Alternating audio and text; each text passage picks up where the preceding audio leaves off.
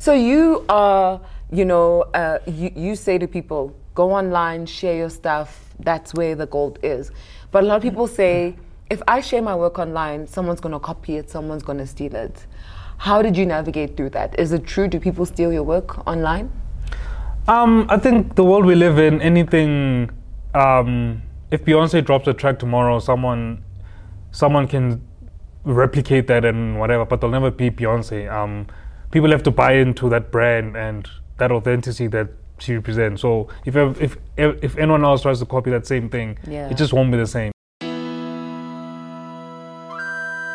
Yeah.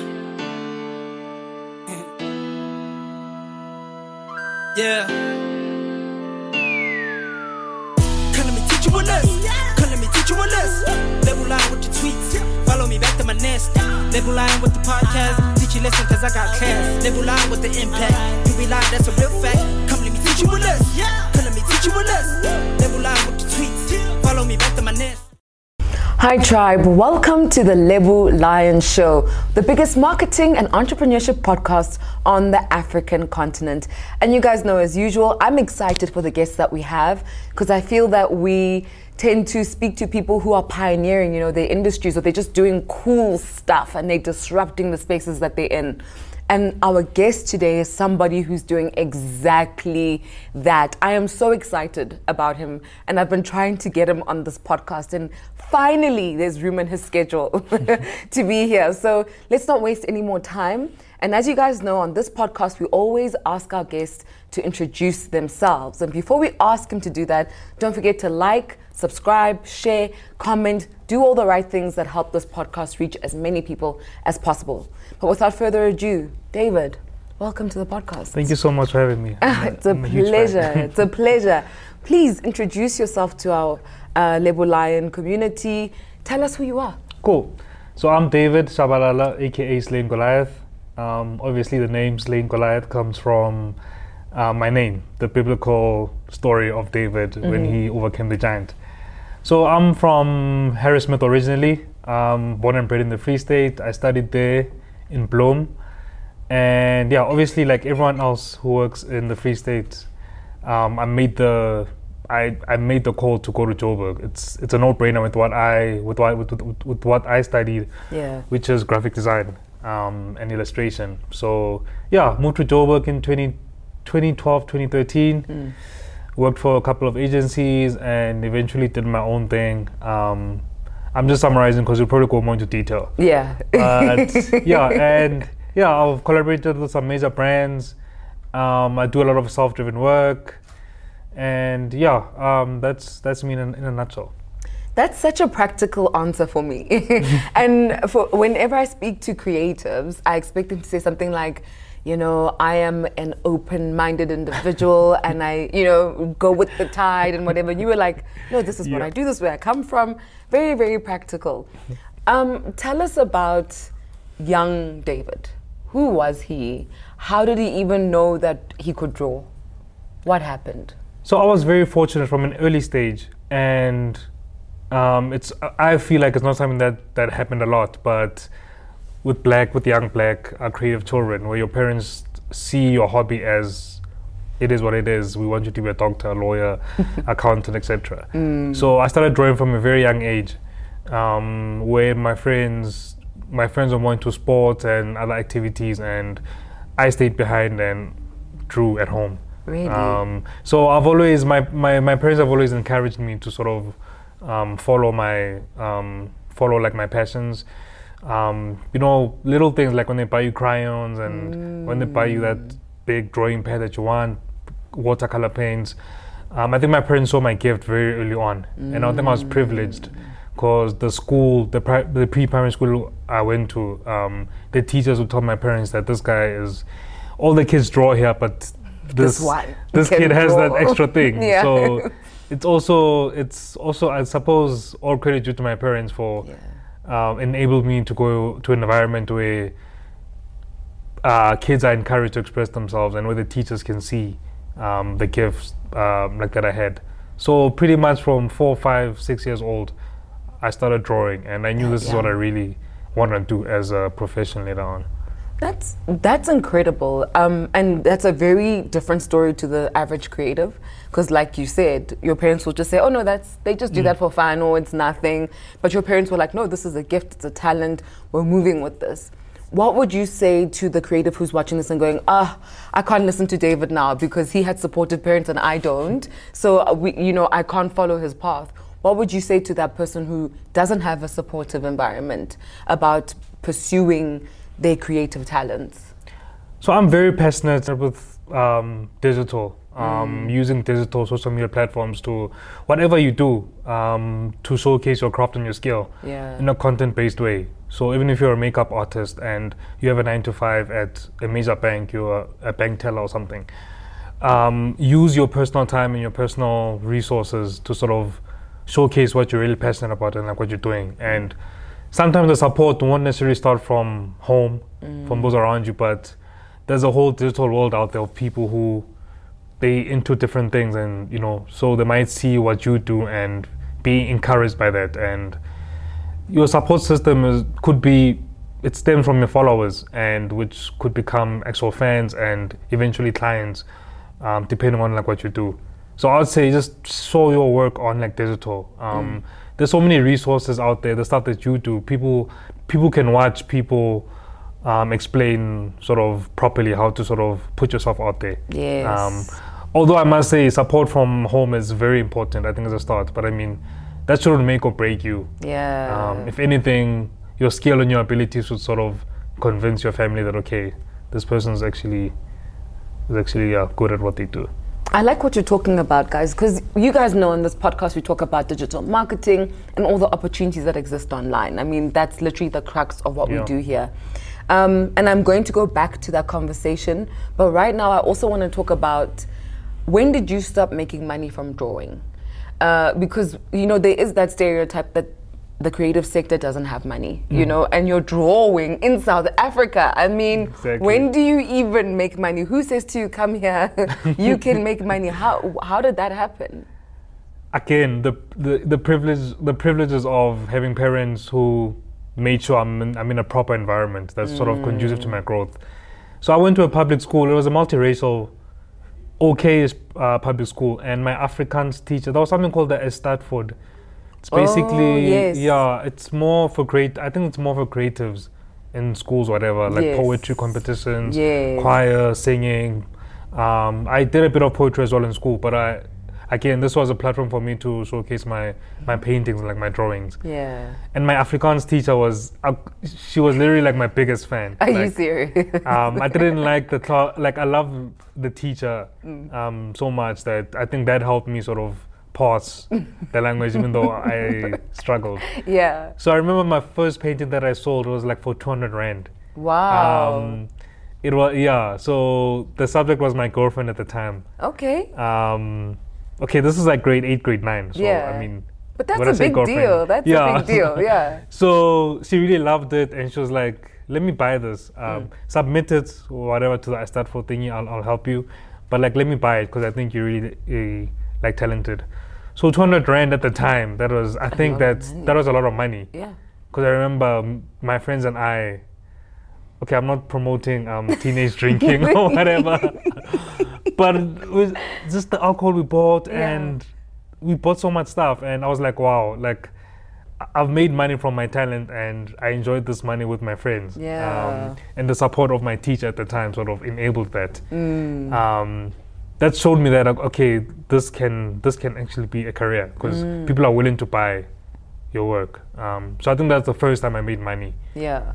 Yeah. And then how did you decide to become Slaying Goliath, the personal brand, versus just a graphic designer who works for different companies and agencies? When did you decide to take that jump and that leap of faith? So to be honest, it's not a story of me just now totally leaving employment and pursuing this thing. It was a gradual transition. So the Slaying Goliath thing started around 2013 when I was working at an agency. And it was essentially my handle on Instagram. I think that at first that's all it was. It was just my handle. But while I was working at sole providers, I was just doing my own thing under the moniker Slaying Goliath. So most of the stuff I've done, it was while I was employed somewhere. And luckily the environments, like I said, that I was in, they gave me the opportunities to sort of do what I want to do on the side, you know, if need be. So 2013 was when I started Slaying Goliath. And yeah, my boss at the time was very supportive. I entered a reality show called Creative Union, where mentors sort of they help the up and coming creatives sort of shape their careers. Yeah. So it was me and like 4 other guys, and then I entered that. So yeah, this was like 2013 now.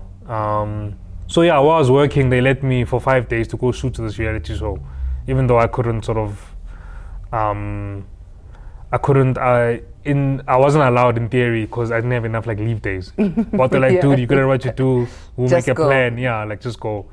And yeah, that really opened a lot of sort of networks for me. And yeah, I got a lot of job offers from agencies. Because imagine now I'm this graphic designer, I'm appearing on TV. Yes. People can see my work and I'm just exposed. So yeah, that's when Slaying Goliath as a brand really started. I really like that. And you've also got a very unique story in the sense that you started in corporate or you started in agency, so you had a 9 to 5. And that's something that a lot of creatives kind of frown upon and say, well, I'm a creative, I should be working for myself. What are the skills and tools that corporate and agency gave you that are helping you now as somebody who owns their own thing? I think when we started this chat, you made a really good point about how practical and almost pragmatic I am with I think who and what I am and what I do.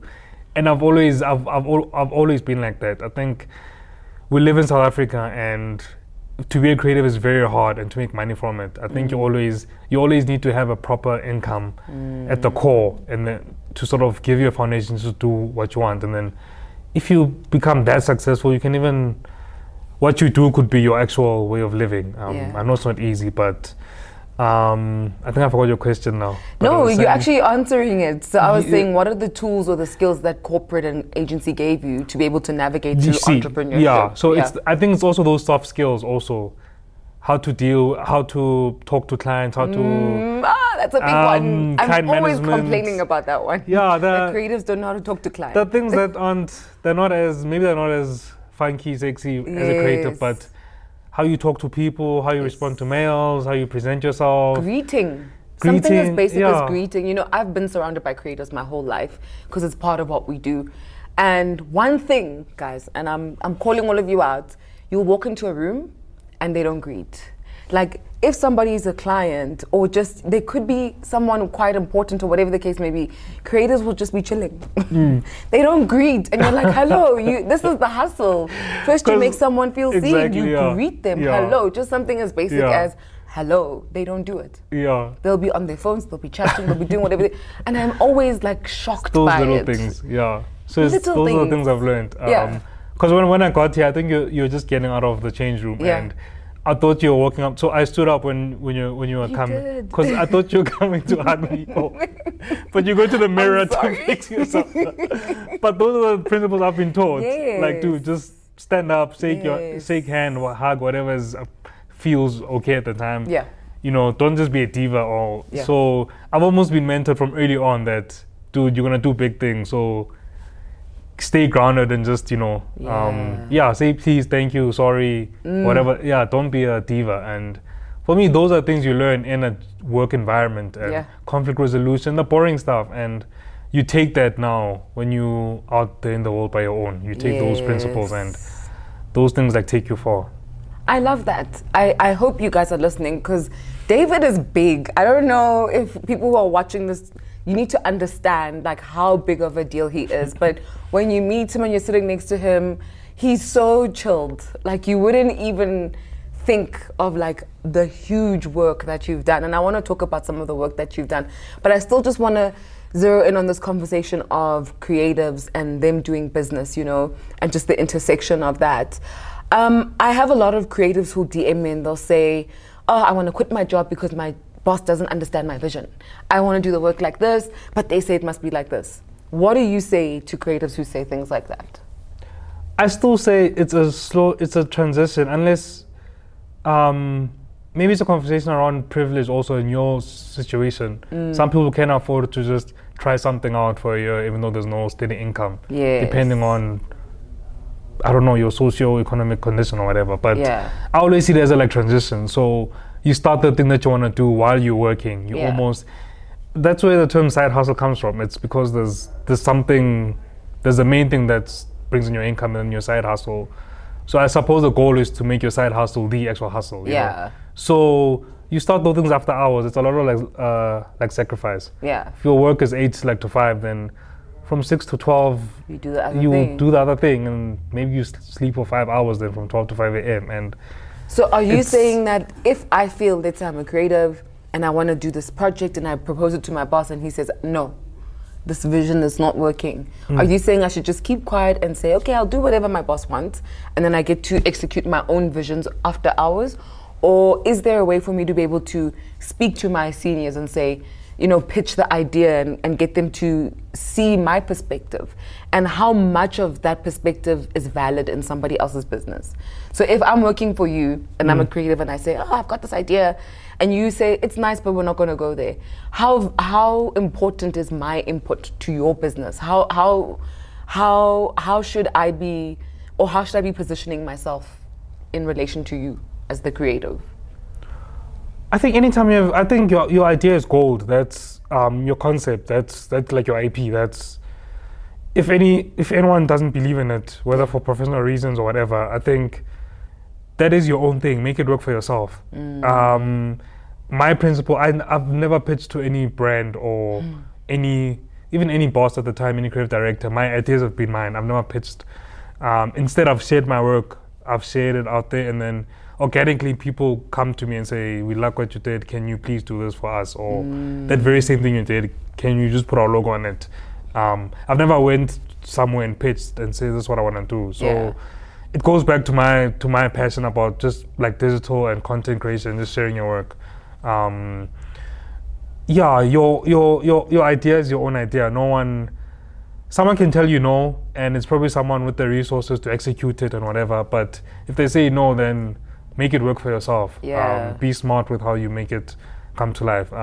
It's not a no on your idea, so you can still go pursue it. It just means you can't do it in that environment, and that's okay. Don't give up on your idea, essentially. Yeah, ideas that I had when I was working for agency, they would probably help in my job, they would probably help the company and maybe getting a promotion or whatever. But I thought, nah, this is gold. I'm gonna keep this for myself. I'm gonna do this for myself. And I like that. You've got this quiet confidence thing going on. It's very, very cool because you need those kinds of, you know, the audacity. You need that in the creative sector or you won't survive. So I really like, I'm surprised. This is my first time meeting David. So we've been following each other online, but it's our first time actually meeting in person. So the energy is quite interesting. Very cool, guys. You should engage with his work online. So you are, you know, you say to people, go online, share your stuff. That's where the gold is. But a lot of people say, if I share my work online, someone's going to copy it, someone's going to steal it. How did you navigate through that? Is it true? Do people steal your work online? I think the world we live in, anything, if Beyonce drops a track tomorrow, someone can replicate that and whatever, but they'll never be Beyonce. People have to buy into that brand and that authenticity that she represents. So if anyone else tries to copy that same thing, it just won't be the same. So you need to have that confidence in your work and what you do. And social media platform, they're just platforms for you, for your work just to be out there. For me, there's no fear of being copied because I also think I'm an early adopter on social media. Like Instagram, this like 2011, 2012 was still, when everyone else was sharing their food and their lunch and whatever, I was already sharing my work. And it just looked weird at the time, whatever, because this platform is not made for that. There are other creative platforms. So. But I knew there's an audience of ordinary people who might even need design work. And I just used my platform early on so by the time it peaked as a way creatives could share their work, I was already in boardrooms being brainstormed amongst other creatives that look at this guy. So yeah, like adopt early. If you adopt early enough and your work is authentic, no one can really copy it because once someone tries to steal it, your audience, like followers, can say no. But this is what like David does. Yeah. If anything, you're doing an injustice to yourself, as especially now with how Twitter is, like people will just come for you. Like, Yes. They will. there was some pic going around about like my Xhosa, His stuff being expensive. there was some fake Xhosa stuff on. Yeah, so even Zara like copied Makosa's even designs. that, Yeah, it was another issue. But even that, like, it's an L for Zara in terms with that little thing. Because Xhosa's audience, they know his followers, even people who can afford his clothing, but they follow brand Xhosa and what he stands for and that authenticity. They back him up. They say, okay, no, Zara does that, that's fine, but Makosa. yeah. So it's the same thing, I think, on digital. Like, there's almost no fear to be copied, because you know there's a following and there are people who've bought into your brand. They know your yeah, signature. they know your How did you come up with your signature? So the whole writing someone's name or whatever and then having an illustration, when did that happen? Did you sit and go, I need a signature? Or like, how did it happen? So I always say, and I think from early on, my most successful work is, so I'm very inspired. Like, I feed off so much of people like you. People inspire me, creatives, people are doing like great things. I don't see that as a competitor or like whatever. I see it as, okay, if she can do this, I can also do it. And so my first piece I did was Thick Leonce. I remember that one. There's a I remember it. So the word is, it says thick, and then like the I is her. Yes. I used to follow her photography as well. I've just always loved what she stands for. This like the body positivity and her craft. Again, she was someone who was sharing her work properly on social media, like organically. So like that was my first piece, and it just spiraled when people she reset that, people loved that. She wanted to do it on t-shirts. I saw an opportunity that, because my thing is, if something works, how do you replicate that? Yeah. And make it a series or something that's consumable, you know, and commercial. Ultimately, someone can buy. So I did that with Thick Leonce. Like that was my first piece, and then I think I did one with Loot Love as well. And I think Trump had just become president. I did so. The golden thread I saw that, okay, every time something happens, why not let me illustrate something and find a word, try mix that with a picture, and those are just the basics of graphic design. Also, as a skill, like what can you use around your environment to communicate something visually. So I took that and I used like digital as my platform.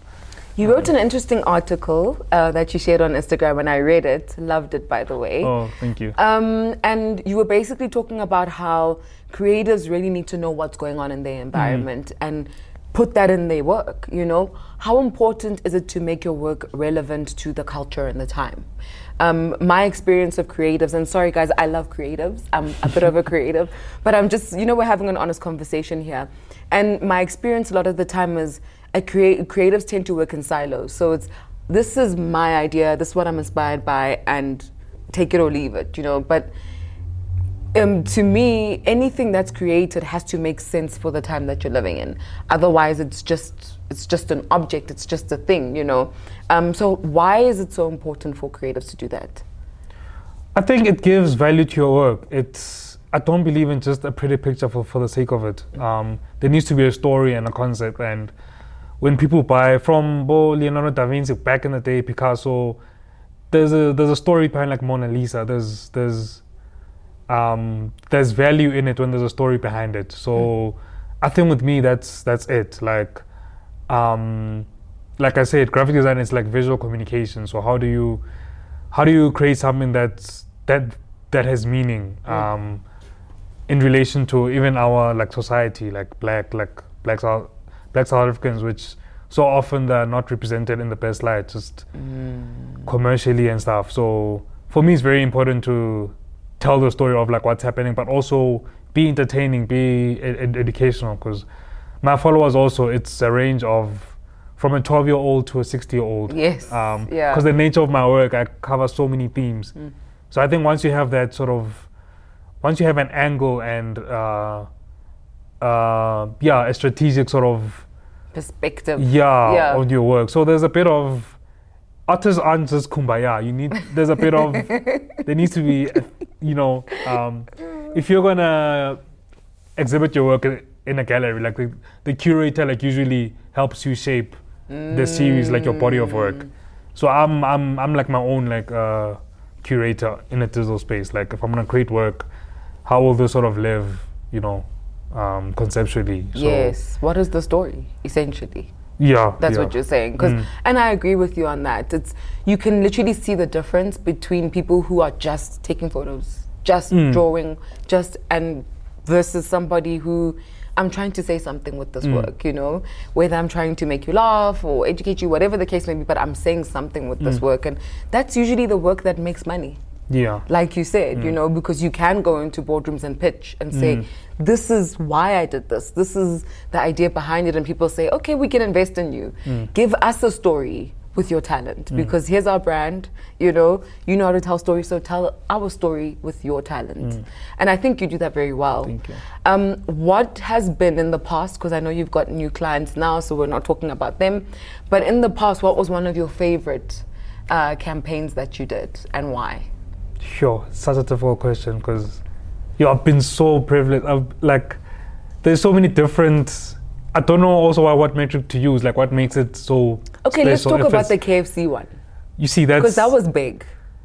See, but you could argue what I did with Yoga Sip was even bigger. Bigger, yeah. Okay, let's talk about that. Yeah, so KFC Yoga Sip approached me. They wanted to do packaging for Youth Month, but they wanted a young black illustrator to sort of do like the packaging. Obviously, I proposed. It was actually a bit of back and forth, like with the stuff I proposed, just like generic, nice like designs. But they're like, no, dude, we want your style, like what you do with your words and pictures on Instagram, but bring it back to you, you know. So I literally put my face on the packaging. Like I was inspired by the Warhol, like those Marilyn Monroe portraits, those pop art. But I just used my face in different sort of colors. And in the hair, in the like design, there are just like lyrics that spoke about youth. So, I mean, the lyrics from Karimbe, Sister Bettina, where he says, Sila Ubusabetu, because that's, we're eating our youth. Yeah, and then other songs that spoke about youth, I forgot now, but that was, you see, again, like, that was like my concept. Like, let me put that vernac on packaging. Let me put I'm a black person. I'm gonna put my black face on there, and behind the packaging, so it's my face there, and then there's just 10 different sort of motivational sort of things I was just saying for the youth, like, you know, put yourself out there, believe in your brand, just different. So the packaging was like an inspirational piece, an art piece that spoke to the black person in their language, and all 11 languages, and for me that was special. And if you can just imagine like the reach, it was like limited edition like packaging, but this was like now June, July, August, so that's big. There's Yoga Sip in arguably every supermarket in the country, like so the reach also, and for someone else to see a young black person on there telling them, inspiring them, for me that's value, so much value, like for the brand that they empowered me, but also for myself also. That could arguably be bigger, but it's, I mean, the KFC stuff is just as amazing. Yes, it was. A lot of people were talking about it, but that Yogi Sip one was also quite incredible. I want to throw something at you, just, you know, because we are representing different people. I appreciate your work because I understand it and I'm in the space. And you also obviously would appreciate what you do because you know how valuable it is. But for the average consumer, I mean, we have a lot of entrepreneurs who watch this podcast, lawyers, doctors, etc. I've heard them say, but branding and drawing is just that. You know, it doesn't matter what a logo would look like. It doesn't matter what, you know, the packaging looks like. As long as you've got it, what matters is being on the shelf. What matters is being out there. Why is this stuff so important? Why does it matter that you are putting vernac on a package? Why does it matter that you're putting faces that look like African faces? Why does it even matter to have good graphics and stuff on things that we sell to the public? I think we can't complain about stuff like load shedding and the high petrol price and potholes if you're not gonna play your part in what you do in championing the black experience, championing representing, you know, like representation. Like with what I'm doing, I'm trying to it's become organic now. I'm trying to inspire young black people, not only in creative, but to sort of pursue their craft and their passions. So those things, those people can grow up to be our future like leaders. If they're not inspired to do proper work and inspire like young people, those are going to be our leaders who are not doing their job at ESCOM or are not, maintaining like the roads and stuff. So we all have a responsibility, I think, in whatever we do, with the history of our country also, just to inspire the next black person. Now, obviously, the focus it's not exclusionary to other races and cultures, but with the history of our country, it's important to diversify that narrative, right? Because it's been a singular narrative for a very long time, and now people like you are coming out and just saying there's so many other stories, and these are important to tell, and you can tell them visually. I come from a family of accountants and lawyers. I was supposed to become a CA, so they literally think that drawing and stuff is just okay, fun times, it's nice. Maybe it's art, you put it in your house, and whatever. And the more I've committed to the creative industry, the more I've seen and spoken to people who say, it was when I was watching Stumo that I realized I could do whatever. And you're like, really? Just seeing that, we completely undermine the impact of things just being visible. And, just being there for people to see, for someone to see David working with these brands and just to see him. And then they go, I can do that. So I think you're absolutely right. Like, it's all about representation. It's all about showing people the possibilities. And if you don't show them in those spaces, they won't know it's possible for them to be in those spaces. So that's powerful. Cool. So that's bigger. That's bigger than it's bigger than drawing. So for someone who says it's just drawing, but what am I saying? What's my messaging? Who's the person who's just drawing? I'm putting black faces on like packages. I'm putting our like languages when the history of our country, they trampled on the black skin. Like it's sometimes you just need to look at the messaging, and I think at the core that's what art is. If you look beyond the colors and whatever, what are you saying? So if the child of that man or woman who's just saying it's just drawing, but if that child, if they see that representation, they feel like they can actually do what they want to do. They can actually, they can be a Lebu, they can be a David, and that's something that's so much stronger than just looking at on the surface level and saying it's just drawing. It's the messaging basically that needs to appeal to the conscience of, everyone who's engaging and consuming with it. It's so interesting. I went to Ghana. I used to go to Ghana quite a bit, and when you get to the Kokota airport, literally from the time you step off the plane until you drive into Ghana, all you see are posters and billboards with Ghanaian people.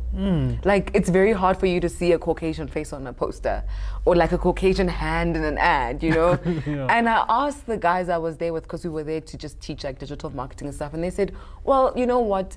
Advertising is supposed to speak to the demographics of a place. There aren't a lot of Caucasians in Ghana, so we're not going to show them in all the spaces because they really aren't enough of them, So we're showing the average person's lived experience. How political is art? How political is it? And when does it become dangerous when you take a stand? Sure. Okay, I think with the history of our country, the symbolism in just imagery, and even when things like maybe wearing a shirt with Mandela's face or Steve Biko's face was almost banned, but the symbolism of just a black fist, that had to be conceptualized from a creative like standpoint. That it's just a hand with it's just a hand with a clenched fist. But like, what does that like represent? So you see stuff like political like logos with like. The symbolism in what is drawn, what is created, is so much stronger than, what's on the surface. So I keep on feeling like I forget your question, but you're answering it. You really are answering it. Basically, my question was, how political is art? So you can say a lot without being like literal. Yeah. So I think sometimes that helps in getting the message across within certain restrictions, you might have, Yeah, I think in the context of our country, that's the best example, just like apartheid, how we used words and symbols that, helped us, overcome apartheid.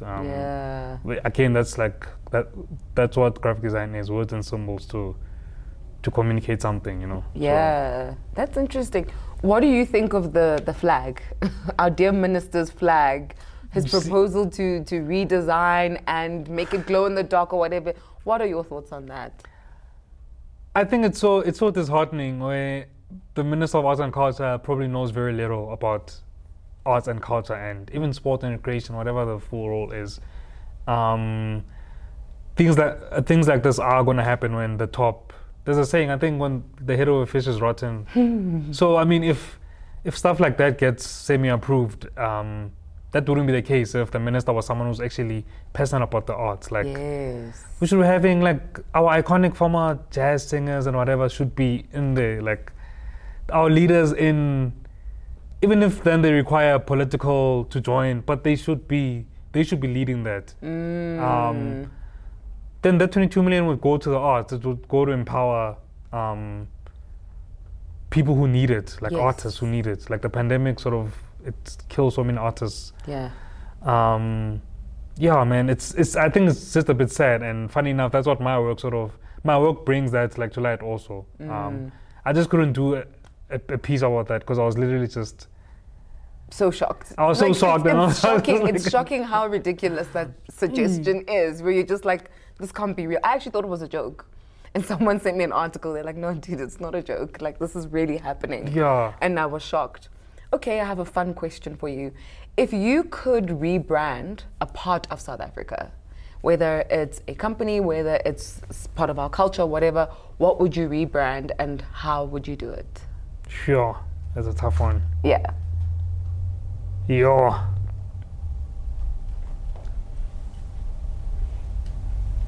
Sure. I know. It is a tough question. I think I'd rebrand. I'm in Sandton almost all the time. Like, I'd rebrand Alex because, I don't know, so which we've seen, like, I suppose because of the history also, it's such a, there's a feeling of, there's a sense of pride in terms of what they've done with what apartheid did to them and how they've made. So it's like you're almost proud. There's Ikas. It's like Ikas Lamakas. It's that Ikas, and then there's everyone else. Yeah. But Alex, there's almost a perception. There's almost a. It's like it's a slum. Yeah, it's kind of been positioned that way. Sentence like right there. So yeah, I'd definitely like position Alex as. Sure, I don't know how I do it, but definitely when I think of a place Alex, of opportunity. Yeah, it's like a metropolis, like a bustling metropolis.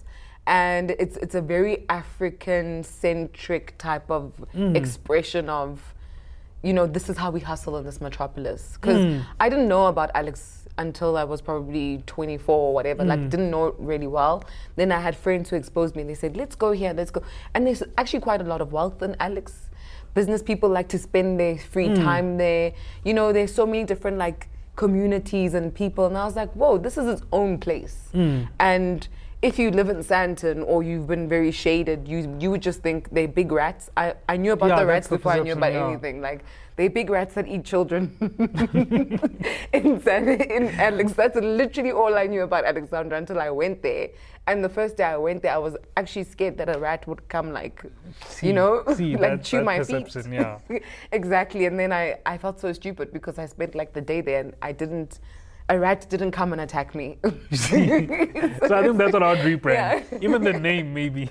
Yeah. What would you change it to? Even like, give it an African name. Yeah, look, I'm sure there's Alexandra. I can bet you it's probably some white man. Gomorrah isn't Gomorrah. Oh, is that a place? Gomorrah would be nice. No, I think Gomorrah is a nickname for Alex. Oh, guys, we're sorry if we don't know. We are guessing these but things. That's definitely because there's a documentary I watched where apparently people who make Sandton work as an economic hub, they don't mind how Alex is like because basically like the workforce in Sandton, those people like live in Alex. So the cleaners of the big corporates or Yes. whatever. They take taxis to. And it's a shorter So, distance than yeah, other townships. So as long as the workforce in Alex are still working in like Sandton, There's the no powers that be need. don't even care about like developing Alex, as long as those people can get to Yes. work.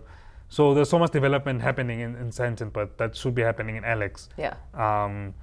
So I think I'd definitely focus on Alex to become that gassy metropolis that's, stands On its own. on its own. Own merit. Yeah. That's so interesting. You're like a low-key activist because I think, my work has forced me into that role. really, yeah, and yeah. you're not afraid to be an activist. Because some people say that you lose opportunities when you start to talk about what's happening in the country. So it's a small fight I have with my agent.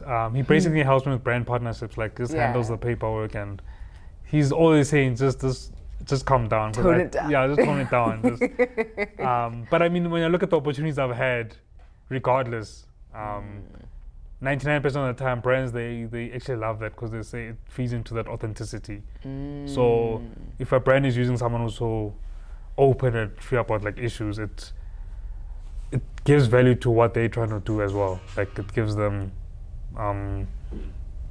authenticity. Yeah. Like KFC is working with an actual activist who stands for human rights and the empowerment of like black people. That's a major win for KFC.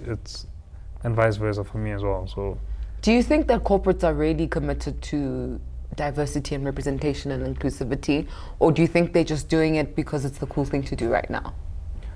I've had the privilege to be in boardrooms where they tell me that, and I've seen things and I've seen numbers and what these big brands I've worked with have done for communities that they don't necessarily like put out there. Yeah. Because it seems so much that it will look like it's just PR. And then the stuff that they'll obviously put out there.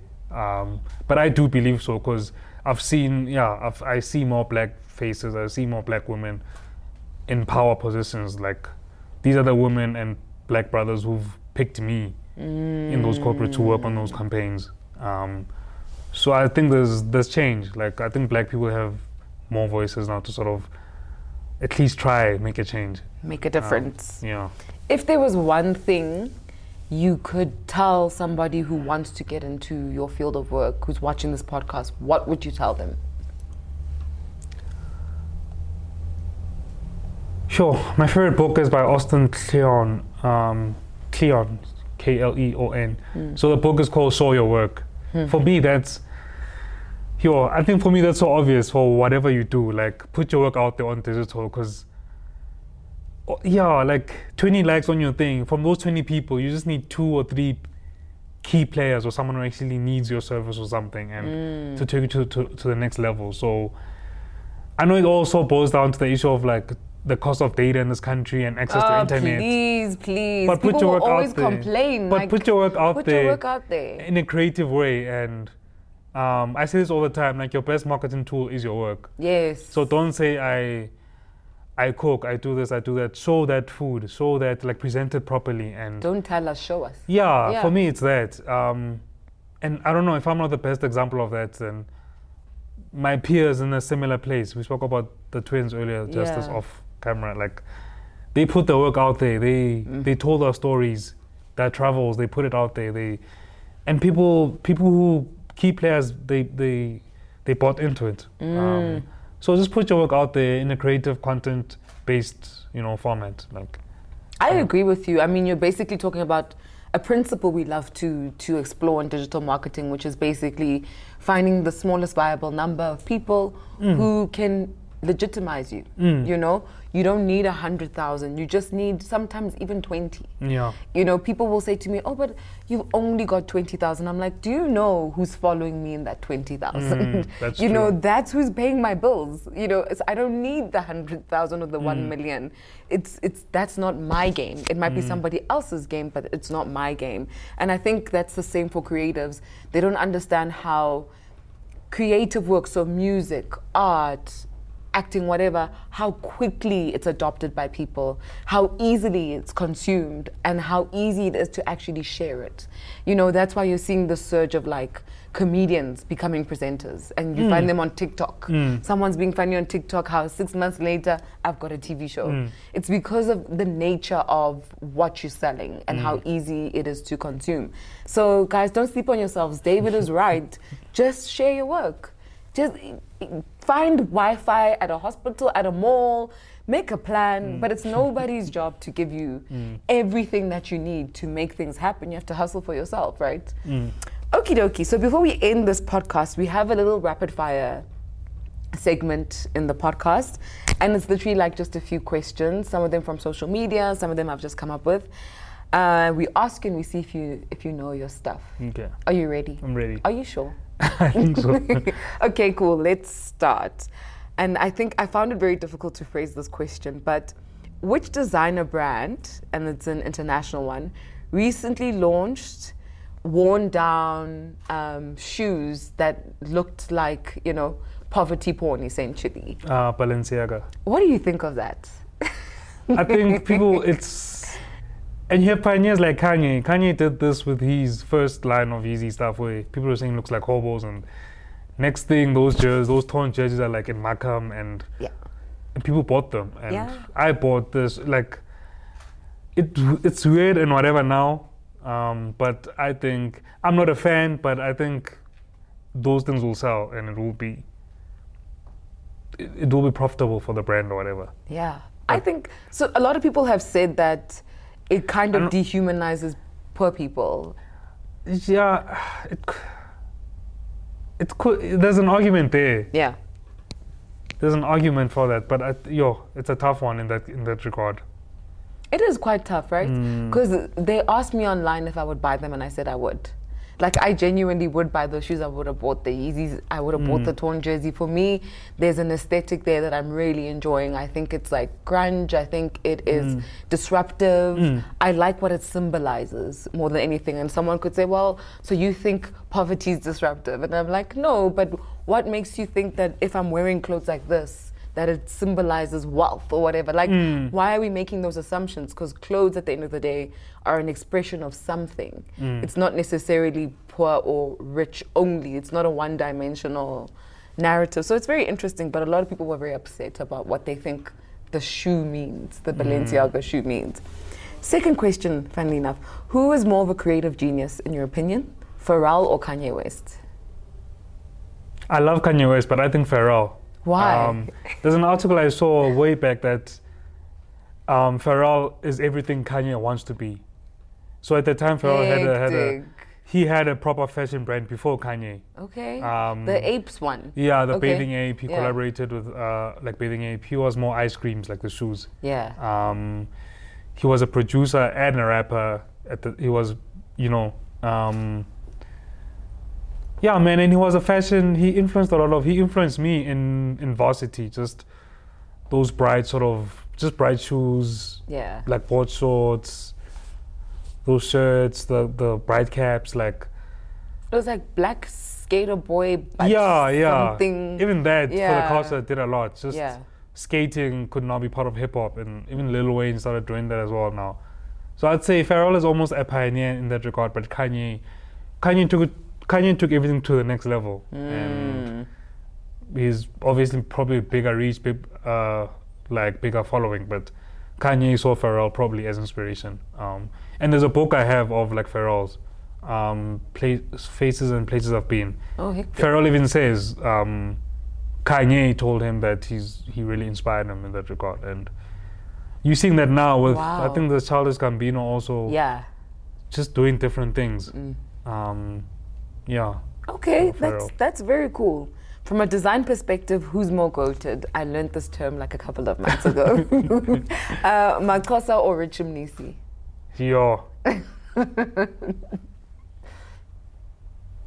For me, Maxhosa, I love people who not only come.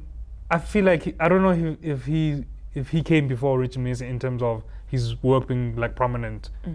Just in a commercial like landscape, but for me, I love people who open they almost they just open the door for everyone else.